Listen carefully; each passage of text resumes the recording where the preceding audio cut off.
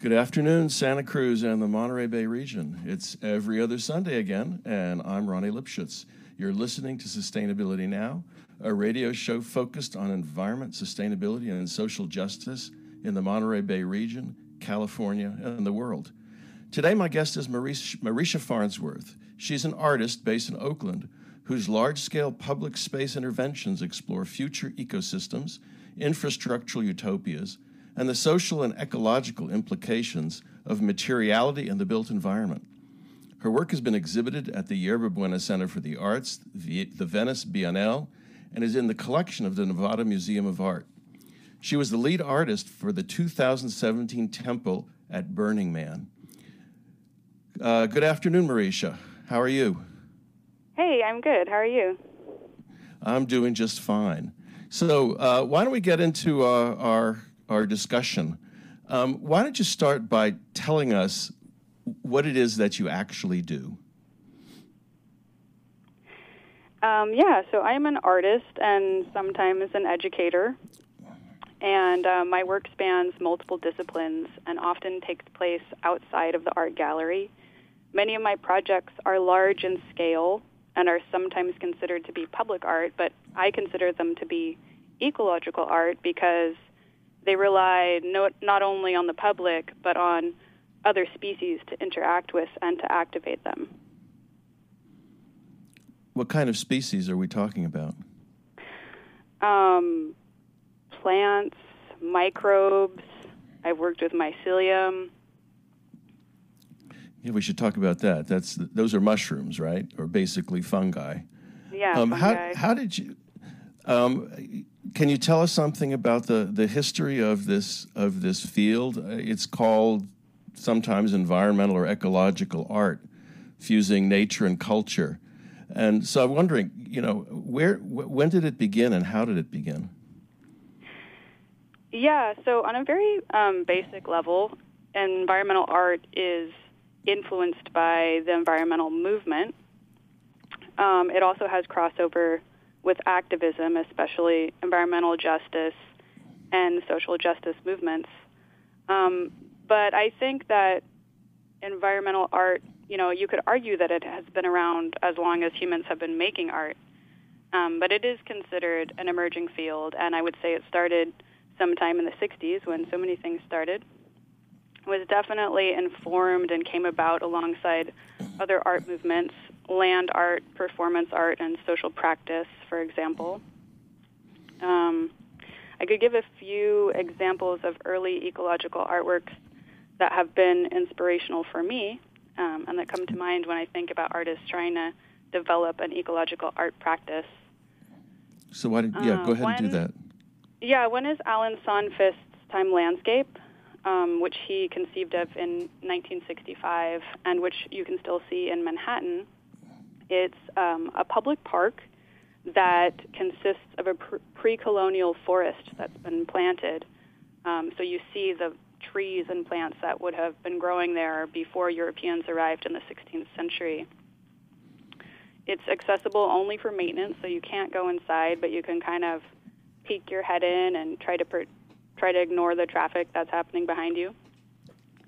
And this piece, I think it helped open up, our conceptions of what public art can be, but it also caused the New York City Parks and Recreation Department to really rethink what it allowed to be planted in terms of permissible landscaping plants. And I find this pretty inspirational that an artwork could influence, our daily lives and also change public policy. It seems Go on. Yeah, go ahead. Yeah, it's in Greenwich Village, if that's what you're going to ask. Oh, okay. But I was going to say, to me, this project also seems really ahead of its time. It's so interesting now, decades before, the amazing environmentalist Eric Sanderson wrote the book Mannahatta, which kind of documents the diverse ecologies that existed on the island pre-Europeans. So, if you want to understand in detail what Manhattan was like, you can read Sanderson's book. But if you want to catch a glimpse of it, you can visit Time Landscape. And I think this is one thing that sets environmental art apart is you often see a relationship like this between science and ecology and even public policy. Another project that... Oh, yeah, go ahead. No, I go ahead, Marisha. Keep going. I was just going to say, another project that is kind of a touchstone for my work and the way that I think about making art is Marilla Latterman Ukele's proposal to turn Fresh Kills landfill into a public park. So she's known for her decades-long relationship with the public sanitation department in New York and is probably thought of more as a feminist artist than an ecological artist. But in 1969, she wrote a manifesto for maintenance art where she described the way that our society gravely undervalues maintenance work, from janitors to garbage men to mothers caring for their children. And this work that tends to be done by women and people of color and immigrants is really undervalued, but it is absolutely necessary for society. And by contrast, our society rewards development, the new, change, progress, and in the art world, kind of this idea of pure individual creativity. And she associates this development with kind of a male energy. And you can think about this dialectic that she sets up by contrasting her work with that of her male contemporaries. Like, while Michael Heiser was using dynamite and bulldozers to carve big trenches into the earth, she was suggesting that we just reconsider a landfill as our collective land art project, the landfill that we all faithfully contribute to on a weekly basis and have created this kind of massive object in the landscape. The landfill is our collective land art creation. And I like those two pieces because I think they implicate us in the development of our ecologies, and they also both manage to impact public policy. Well, so let me actually throw out a bit of a challenge, since we were talking about the forest in Greenwich Village. Central Park, right? Central Park was designed by William Olmsted. It's a pretty large-scale intervention, I assume, into what was there before. How does something like Central Park differ from what interests you and the kinds of things that you do? Well, I think, having lived in New York, everybody is grateful for Central Park. And I remember in undergrad learning a little bit about the history of Central Park, and one reason that he was enabled to preserve that giant area was because it was some of the least desirable real estate property on the island. So, yeah, I mean, I think that public parks are absolutely essential and important for people to be able to have access to open spaces. I wasn't actually. What I do. Sorry, go ahead.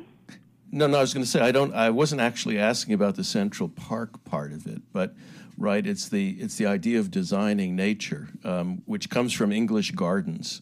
Basically, I think Central Park is a riff on English gardens, orderly English gardens, and so I mean that's what I was trying to get at, not at the open space or public part of it, but. Anyway, that go on with well, I see what you're asking. I think that it's one of the things that we could all benefit from recognizing, and that I try to point out through my work, is that there really isn't this duality between cities and nature. It's not like cities over here and nature's over there. Like ecology exists all around us, not just in Central Park, but also in the buildings, in the apartments, in the people. In fact, we are also animals, which we kind of forget sometimes. So, do we design nature? Absolutely. Like, we have been doing it forever. Everything around us is designed nature in a way. It's just, are we designing the kind of nature that we want to inhabit? And I think that's what's a little bit gone awry right now, is like, here we are designing the spaces that we inhabit, and we're creating a mass extinction. We're changing our environment in ways that are going to cause all kinds of terrible problems. So it's really, how can we design the kind of spaces, the kind of ecologies that we want to inhabit, which I think is ecologies that support flourishing biodiversity, which is really what we need to survive. So in a way, this kind of work tries to bring back to the attention of the public the fact that we're not distinct from nature and landscapes, which is, of course, what we tend to think, right? Yeah, absolutely. I think that the ambition of environmental art is that we can help people to rethink their daily lives and rethink the kind of environments that we are generating. Well, how did you get into this? So I grew up in Oakland, and my parents are also artists, and they have a studio there called Magnolia Editions, which is kind of an amazing creative and community print shop. And it didn't at all prepare me for going to art school in New York at the Cooper Union. Growing up in the Bay Area, I'd always felt a real urgency around social and environmental issues. And the New York gallery scene just really, it just wasn't a good fit for my priorities and values. So after school, I kind of fled and moved to a cabin in the woods by myself. I had been reading about the Back to the Land movement, and I started learning sustainable technologies from the old hippies who still lived there. I was actually living on a kind of defunct commune, and the infrastructure was still in place, so I got to learn about how to grow my own food and how to live off the grid, how to build houses out of straw bale and earth, and how to recycle water and human waste to feed microbes and plants.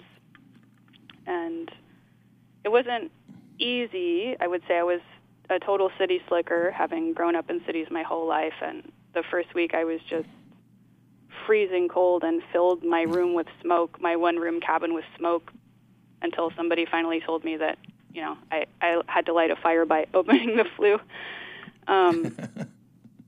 So I was doing that, and I was also working in construction, which was, shall we say, it was a challenge. As a very kind of a petite woman, it was a bit of a challenge to kind of win the respect of these tough old mountain men, and I wasn't particularly good at it at the beginning either. I remember I fell off a scaffolding, and I crashed a dump truck, but it paid off, and now I can drive the heavy equipment for my own projects.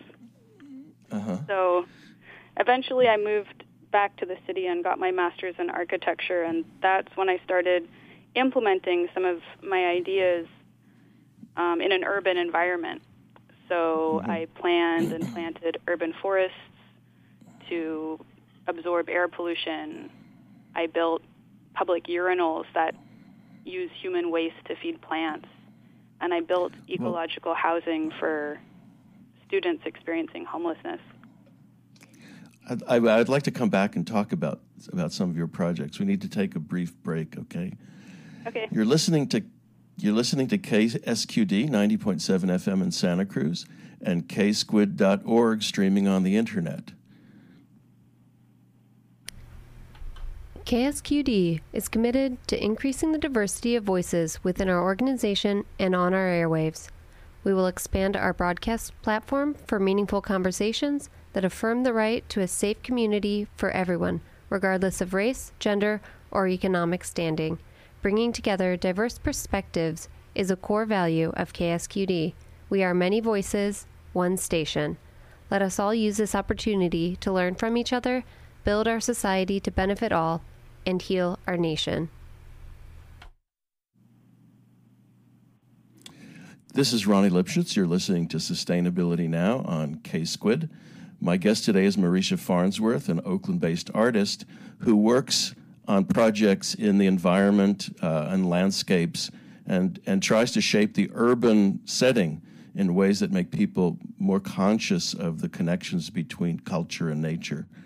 Marisha, before we go and talk about your projects, I was wondering if you might say something about the cultural and political role of the kind of art that you do. Yeah, well, I mean, I talked a little bit about how I think many ecological art projects have been able to change public policy, even in a small way. But in general, I would say that art's good at helping us look at things from a different perspective, and it's good at starting conversations, but not necessarily finishing them. And I think some of the ideas that are put forth through these art projects get picked up and circulated in society and can make it into politics and other disciplines. Proponents of the Green New Deal argue that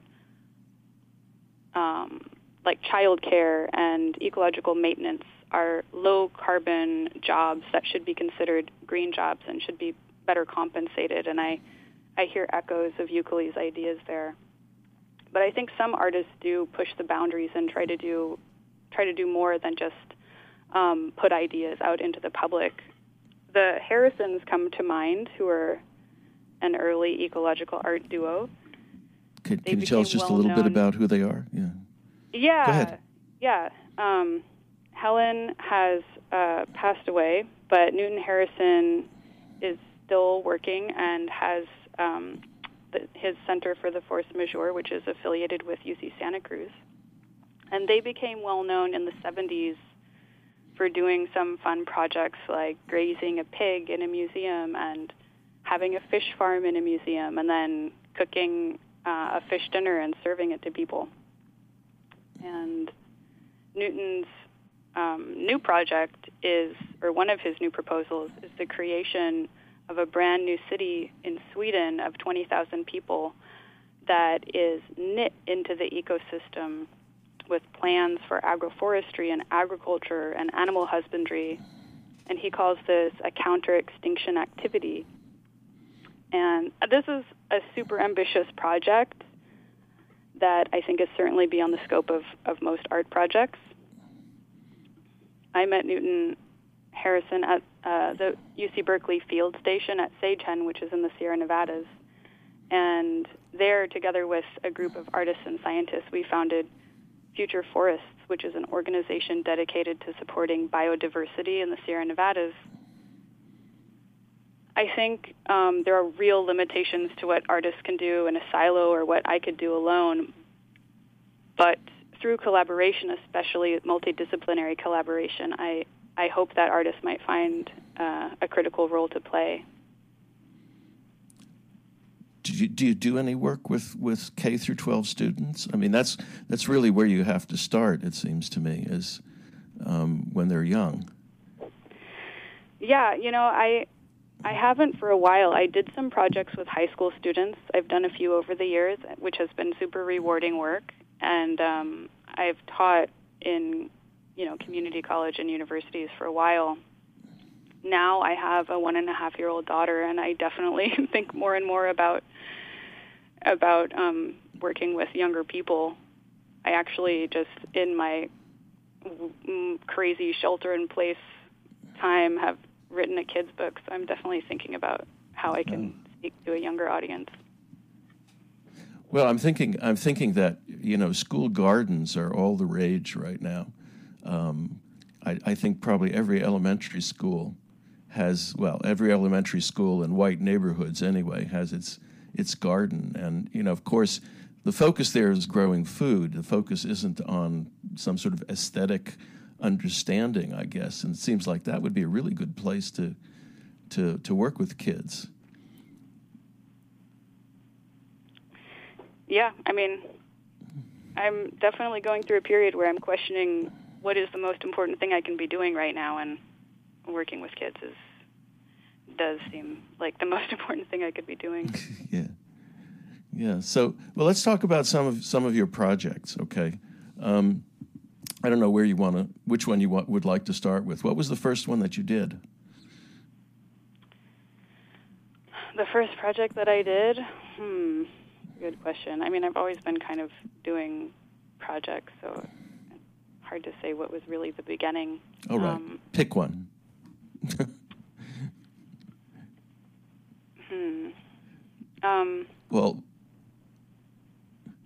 Well, tell us about the urinals. How about that? Let's just start with that. Okay, That that's a good one to start with. That's Everyone an loves to hear interesting about idea. the urinals. Yeah, of course. So everyone pees. Everybody pees, and when we think about the kind of carelessness of our society in so many ways, I think the way that we treat human waste is definitely at the top of the list. And that goes back to kind of forgetting that we're animals. We're like consuming food, and farming has a huge ecological impact, and then we kind of just flush this waste down the toilet. And I know more about the sewer here in the East Bay than in most places, but they're relatively similar across the country unless you're on a septic system. But in urban spaces, they tend to be pretty similar, where, solids are separated from liquids and processed to a certain degree. We're lucky here in the Bay Area that our solids are reused, but on non-food crops, so nothing that would go back to human consumption. The nutrient-rich water is flushed into the bay, which can cause all kinds of environmental problems. And beyond that is just a waste of nutrients. So the projects really started with when I was working with one of my former romantic partner, Brent Bucknam, and we were doing projects in San Francisco. And there's just such kind of a human waste crisis going on in San Francisco, honestly. There's just, like, urine and feces all over the streets, causing all kinds of even mechanical problems in the BART. So we started to build these rapidly deployable urinals that would capture the urine, and there was a hand washing station, and the urine and the gray water would combine and water a series of planters. And this way we were able to have the whole thing off the grid, so we didn't need to create a sewer connection, which is really costly, and we're able to keep the cost of these units way down. And they were hugely popular. I mean, obviously, everybody's all in favor of more public restrooms. And we worked for years on kind of a similar idea for a composting toilet, which rather than sending poop downstream to the sewer, would actually just compost it in a dry way, and then it can be reused on grasslands. Mm-hmm. And man, we were hung up with public health for for so long that our grant money ran out, so that project never happened. But actually, recently we did kind of the final project in that series at the Yerba Buena Center for the Arts, where there was actually a urinal in the museum. Actually, it was in the courtyard of the museum. They didn't let us put it inside, which was probably okay. I'm okay with that. Because it was in the courtyard, it was publicly accessible, so you didn't have to pay the museum entrance fee to go use it. And then the urine was turned into struvite, which is a fertilizer ready to be put on plants, and actually critical for plant life. And we had a little garden there with an orange tree, and we used the fertilizer for the plants. And then we also created distilled water, which we wanted to feed to the museum visitors, but the museum wouldn't let us do it. So we served tap water. Yeah, everybody is really worried about those kinds of things, especially liability issues, I suppose. So you did this in San Francisco, and how long did those things stand or stay there? Not very long. The longest we ever got a permit for was a 2-week period, and that was like a fantastic 2 weeks. We had some local residents monitor the thing and check up on it even during the night, and some crazy things went on there. But that was the longest period we ever had. So it always sort of ran into permitting problems. Well, how about, one of the projects that I read about and that I really like is your block by block project on Market Street in San Francisco. Can you describe that? Yeah, so that was a project that I did with the Luggage Store Gallery, which is an amazing kind of cultural icon in San Francisco. And it was funded by the Kenneth Renan Foundation's Imagining Central Market grant. And it was also San Francisco's third Living Innovation Zone, which was a kind of project of the Mayor's Office of Civic Innovation. And the idea behind all of these incentive, programs was like, how can we kind of reimagine Market Street to be a more community-friendly space? And what happened to Market Street was that in the 1990s, the planning department, in a truly misguided effort to try to reduce the visibility of homelessness and drug dealing, removed all the public benches along the street. So as anybody who's been to San Francisco knows, this did nothing to lower the visibility of homelessness or drug dealing. It just meant that those people were now sitting or lying on the street. Meanwhile, the Market Street sidewalks, which are hugely broad, they're 30 feet wide in some places, just turned into this kind of vast expanse of people rushing back and forth with no kind of community feeling or no place to sit down.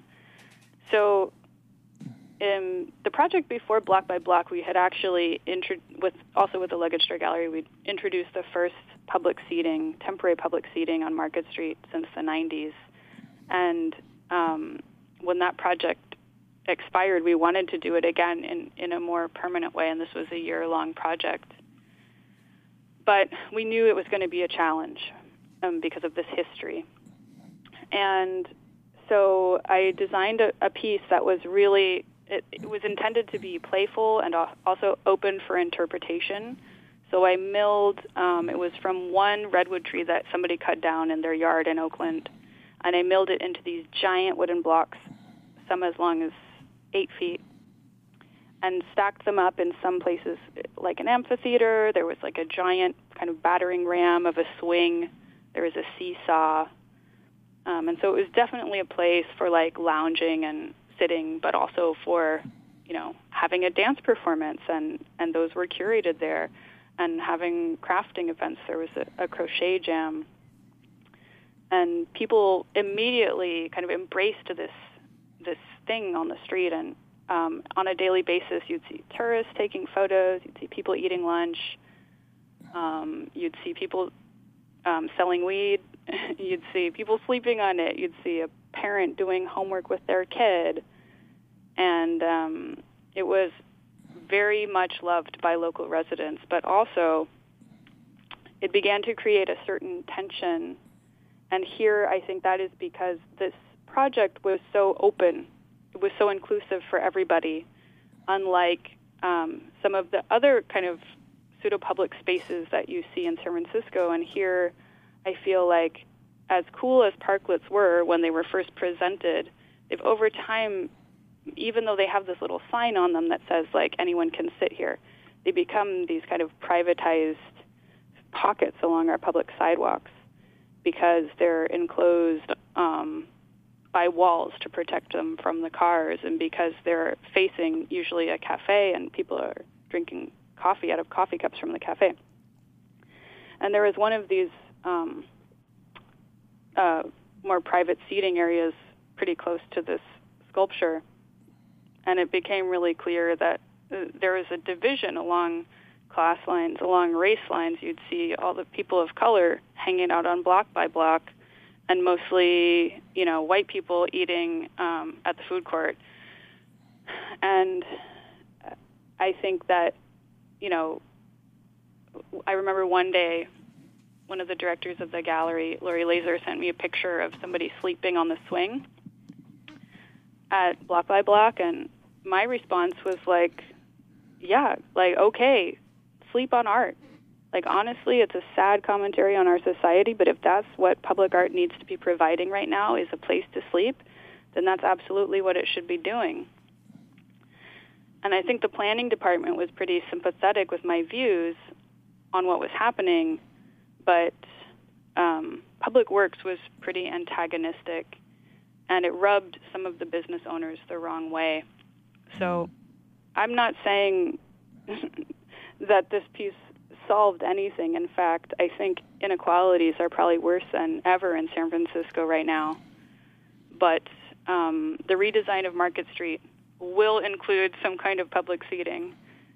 So I hope that there will be more forums for different sectors of the community to come together and engage in public space. We need to take a brief break, okay? You're listening to KSQD 90.7 FM in Santa Cruz and ksqt.org, streaming on the internet. Over to you, Emily. Escape the noise. Take a break from the chaos. Tune in to KSQD Santa Cruz 90.7 FM and follow the path of the squid. Eclectic music, news that matters, and stories that inspire and inform. The squid knows the way. KSQD Santa Cruz 90.7 FM. Many voices, one station. You're listening to Sustainability Now on K-Squid. This is Ronnie Lipschutz, and my guest today is Marisha Farnsworth, an ecological/environmental/landscape artist based in Oakland. We were just talking about a project that she did called Block by Block on Market Street in San Francisco, which rubbed Public Works and some of the businesses the wrong way. It raises some interesting questions about this kind of art, Marisha, in the sense that it takes money to do it. It takes a certain, set of social skills to accomplish it. And it's, in a way, when you point out it appeals to tourists and certain class of folks. And I'm not just thinking here about Market Street, I'm thinking about more broadly.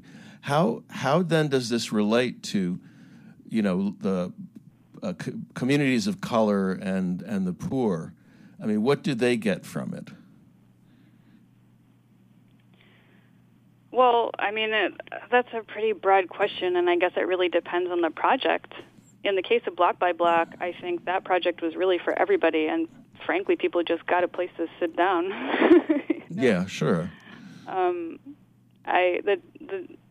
a lot of people in Central Market who live in SROs, and one of the women who lived in one of the SROs, like the day that they deinstalled the piece, she was just like crying and she wouldn't get off of it. And she just loved actually the big pieces of wood. It was just like a little piece of something kind of beautiful and natural for her. And she didn't want them to take it away. But yeah. When did it get taken away? And why? It was a temporary piece, so it was a year. It was meant to be out for a year. And the city wasn't ready to keep it there, basically. No, Public Works was like, this has got to go. And what was so interesting about it was like nothing was really happening there that wasn't happening in that spot before we put it there. Like there were homeless people and drug dealers on the very block all the time. But for some reason, when you stick a public art piece there and those activities happen on public art, then it suddenly becomes a problem. It's as if the art made an activity visible, which is so bizarre that we can't see what's going on, all around us. We just look the other way. But that's, I guess, one reason why I say art is good at starting conversations, at least. Yeah. Well, okay, let's go to another one that's, probably of some interest to our listeners, the temple at Burning Man. I've heard you talk about this before, but I wonder if you could just tell us, how you decided to do it, what was the inspiration and how it proceeded. Yeah, I could talk about that for a while, so just stop me if it gets too long. Okay, I'll stop you when we need to take a break. Okay, so go on. So, yeah, Burning Man's not happening this year, but it used to be that, that was an event of 70,000 people gathering in the Nevada desert and building, amongst other things, giant sculptures made out of brand new materials bought at hardware stores and then burned in a kind of neo-pagan ritual. And this always felt just like a painful waste to me. And I saw an opportunity to try and knit this alienated ritual back into nature by creating a meaningful exchange with our forests, by using as the material to build one of these structures dead trees that are standing in the Sierra Nevadas. So Burning Man fire is really celebrated, but in California every year fires are burning out of control. Hundreds of thousands of acres are burning each year, releasing more greenhouse gas emissions than all of our energy efficiency measures are saving. The fires are so large and so hot that it's difficult for the forest to regenerate. So while I think these forest fires have made climate change tangible for many of us in California, there's another problem, which is the pine bark beetle epidemic, which has made climate change material with 130 million dead trees in California alone. And these two issues are related because they are both the result of a weakened forest ecosystem, which has been debilitated by both global warming and over a century without the maintenance that Native Americans once provided. So I harvested these dead trees for the temple in the hopes of starting a conversation about the real role that fire can play in our landscape, the role it has played, and the role it could play. And the project really took me down a rabbit hole of research. So before I talk about just actually building the thing, I'll explain a little more about our forests. So Native Americans maintained our forests with sophisticated horticultural techniques, the most significant of which was managed fire. So this is small fires that are lit on a regular basis and kind of clear out the brush in the understory. And these small fires are critical for many California native plants to reproduce. They also control for insects and disease and increase the quantity and quality of the materials that Native Americans used. So early accounts of the Sierra Nevadas describe towering trees spaced 40 to 60 feet apart. And you can read about this in M. Cat Anderson's amazing book called Tending the Wild. One of my favorite quotes from the book is from a Sierra Miwok elder named James Rust, who said, "White man has sure ruined this country. It's turned back to wilderness." So, ironically, in contrast to these prior conditions, our forests can now be considered more of a wilderness than ever before. And I think, for me, this just subverts the attitude that I had towards our forests and open spaces growing up. I've really had to rethink the idea of preservation that we've inherited from ecologists like John Muir, because our forests were never really natural in the sense of unadulterated by man. The forests were actually the result of a dialogue between humans and trees who existed in a symbiotic relationship, which involved a material exchange.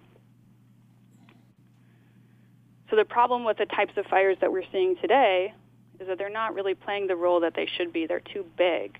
They're too hot. And in any given location, they are too infrequent.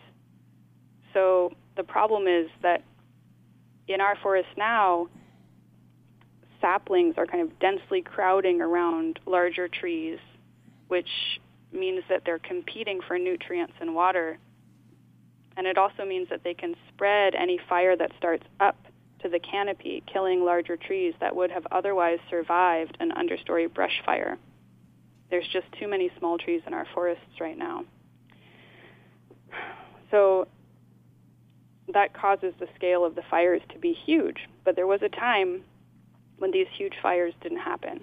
And we can see this through tree ring analysis, which is by examining the stumps of old-growth trees that were cut down 100 years ago. We can see as far back as the 17th century, when large fires were rare and small fires occurred as frequently as every 2 years. And beginning in the mid-1800s, which is the period of western expansion in California, this trend starts to reverse. And in fact, the Forest Service eventually started a policy of fire suppression in the 1900s. So this problem has been going on for a while. And when you visit some parts of the Sierra Nevadas today, you'll see that more than half the trees are dead. And I saw this for myself for the first time in 2015, and it's truly shocking and alarming. It's like the hillsides look like a kind of army fatigue of red and brown and green. And it was the first time when I really felt like, oh my gosh, climate change is actually already happening and already having a huge impact on our ecologies. So the dead trees are actually from the death of the trees is blamed on the pine bark beetle, which is actually a native insect. And that beetle once performed a role in our forests as well. It would cull old or weakened trees from the forest. But now, because the forests are overcrowded and we've had these prolonged droughts, they're exposed to air pollution and increasing temperatures, the trees are too weak to kind of ward off this native insect. And also the insect has a longer period to live because the temperature has increased. So I harvested 100 of these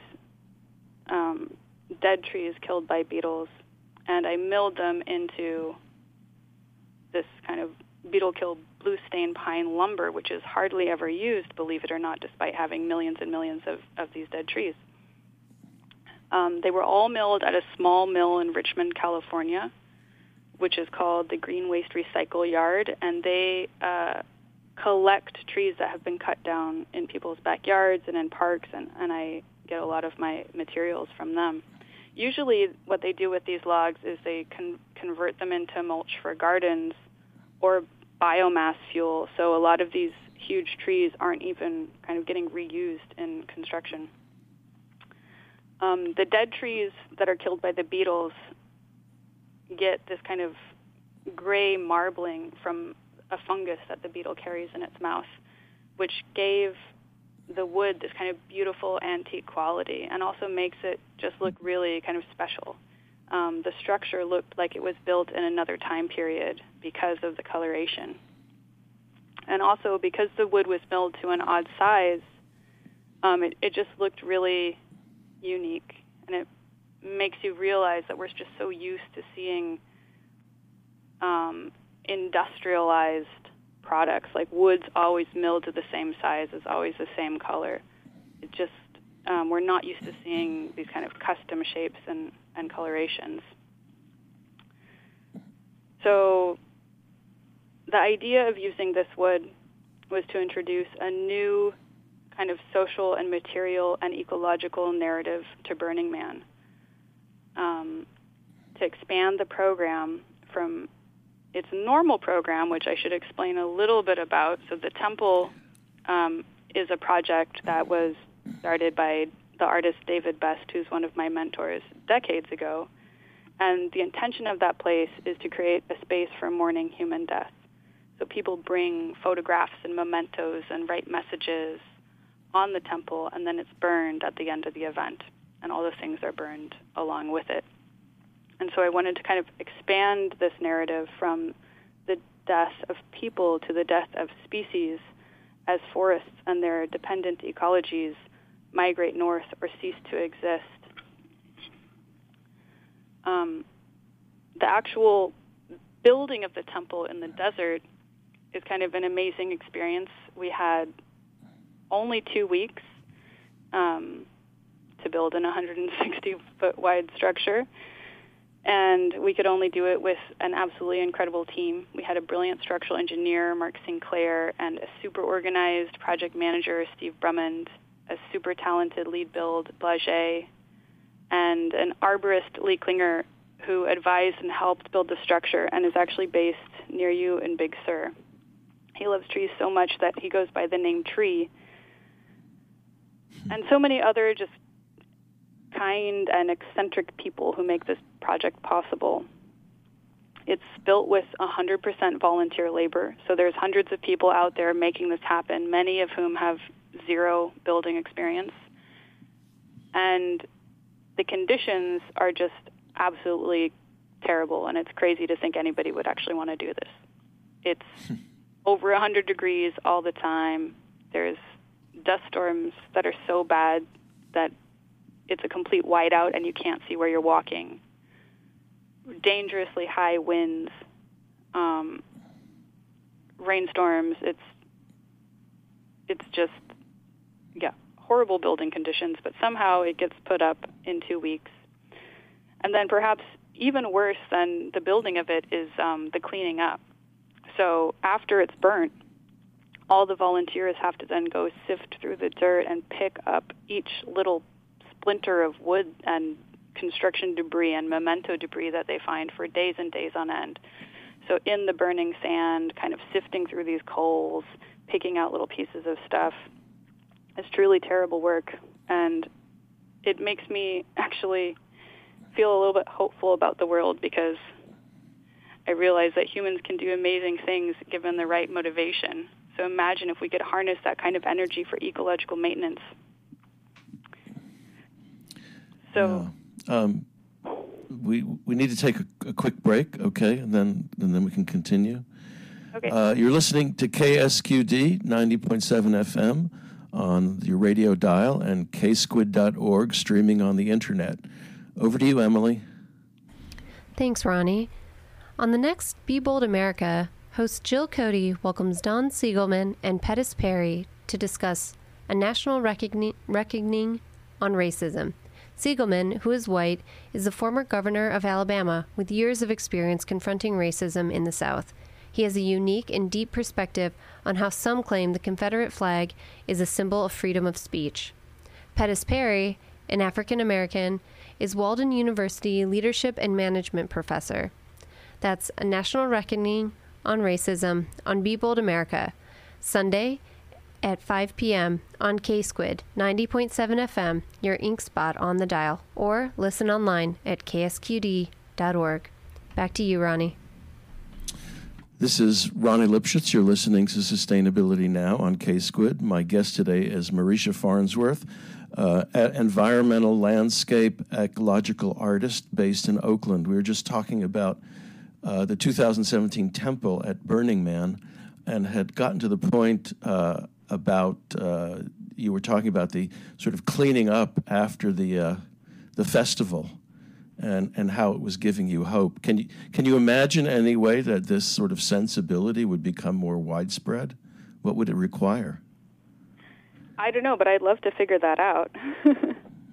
I mean, I feel like given the right conditions, like actually the protests recently have also given me a lot of hope. I feel like people can make change happen.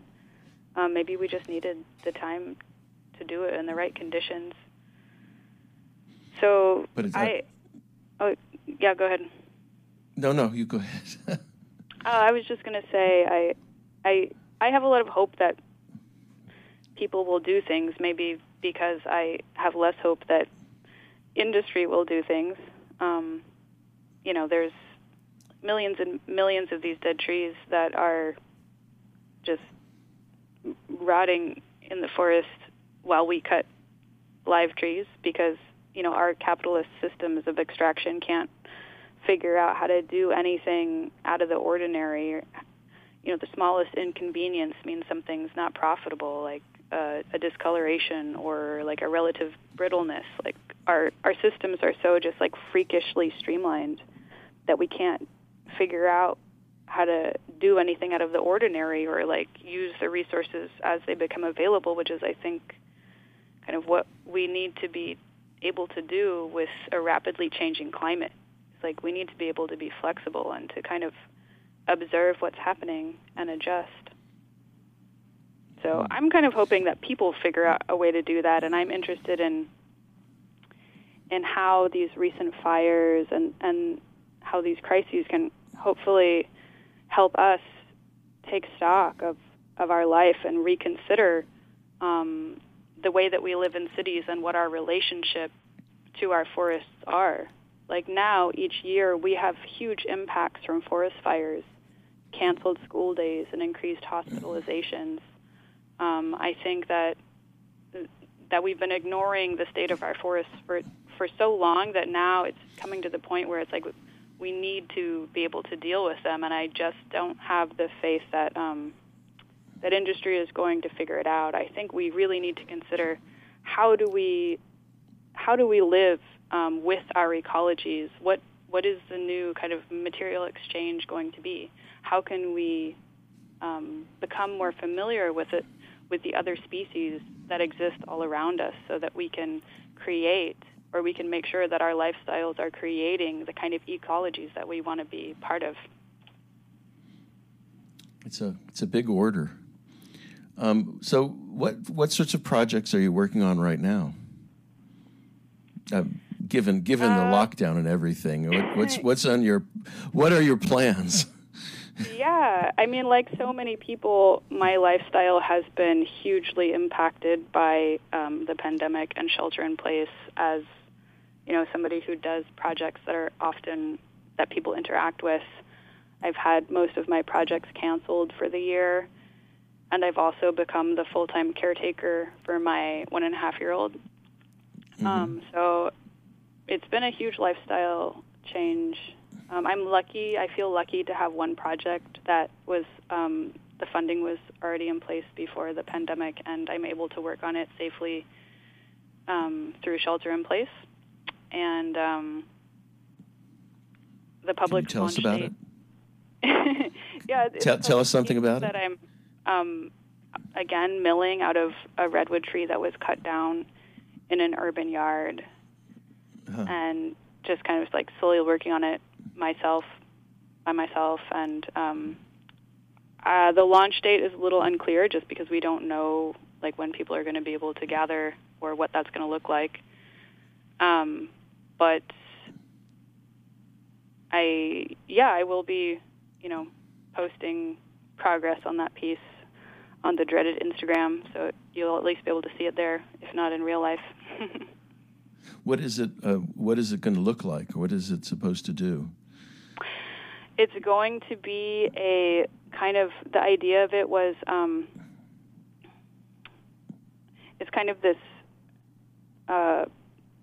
circle that dips into the ground, and it's called Full Circle, and it's meant to be an accessible piece. So, back in the days when people could gather,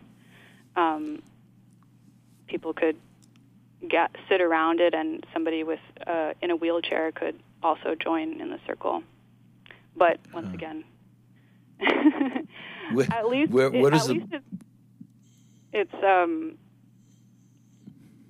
least it's big enough that you could still social distance on it. Where was it planned? Where do you plan to put it? Oh, it's for the city of Mountain View. Ah, okay. Well, so we'll sort of keep that in mind and pay attention to what's going on. So we're just about out of time, but if for listeners who might want to learn more about the field in which you work, can you recommend any resources or any websites that they could look at? Yeah, I mean, there's definitely a wealth of information out there if you want to sift through the interwebs. But if you are looking for something more curated, the Center for Art and Environment at the Nevada Museum of Art has been making an effort for a while to support and archive this kind of work. And they also used to have a conference, but who knows what's going to happen with that now, moving forward. Okay. Well, listen, excuse me. I want to thank you for being my guest on Sustainability Now. For those of you who are interested in learning more about Marisha's work and about the field of landscape art on the posts that I have put up, linked to the which will be linked to the recording of this broadcast. I've put some hyperlinks that lead to various other kinds of informational resources. It's a really interesting field, and I encourage everybody to look into it and think about, Marisha's hope that somehow this can mobilize people politically and socially. So once again, thank you for being my guest, Marisha. Yeah, thank you. It was fun. So my guest on August 9th will be Dr. Rupa Basu from the California Office on Environmental Health Hazards. She's a co-author of a recently published review article in JAMA Open Network about the effects of air pollution and climate change on birth outcomes. I thought we might range a little bit farther abroad than is usually the case. So we'll also be talking about the health impacts of climate change. So that's on Sunday, August 9th, 5 to 6 p.m., right here on KSQUID 90.7 FM and ksquid.org on the internet. On August 23rd, as I have said before, Kim Stanley Robinson, a well-known science fiction author and a California futurist, is going to speak with me on sustainability after Annus Horribilis 2020. And on September 6th, Mayra Hernandez from the Community Water Center in Sacramento and Watsonville is going to talk about water justice and the provision of water to families in Watsonville in particular. So just as a reminder, for those of you who get up with the sun, although the sun is coming up later and later, I've noticed, the shows from the 5 to 6 p.m. Sunday slot are rebroadcast the following Tuesday mornings from 6 to 7 a.m. And if you'd like to listen to previous Sustainability Now broadcasts, you can find them at ksquid.org /Sustainability Now and sustainablesystemsfoundation.org. So until every other Sunday, Sustainability Now.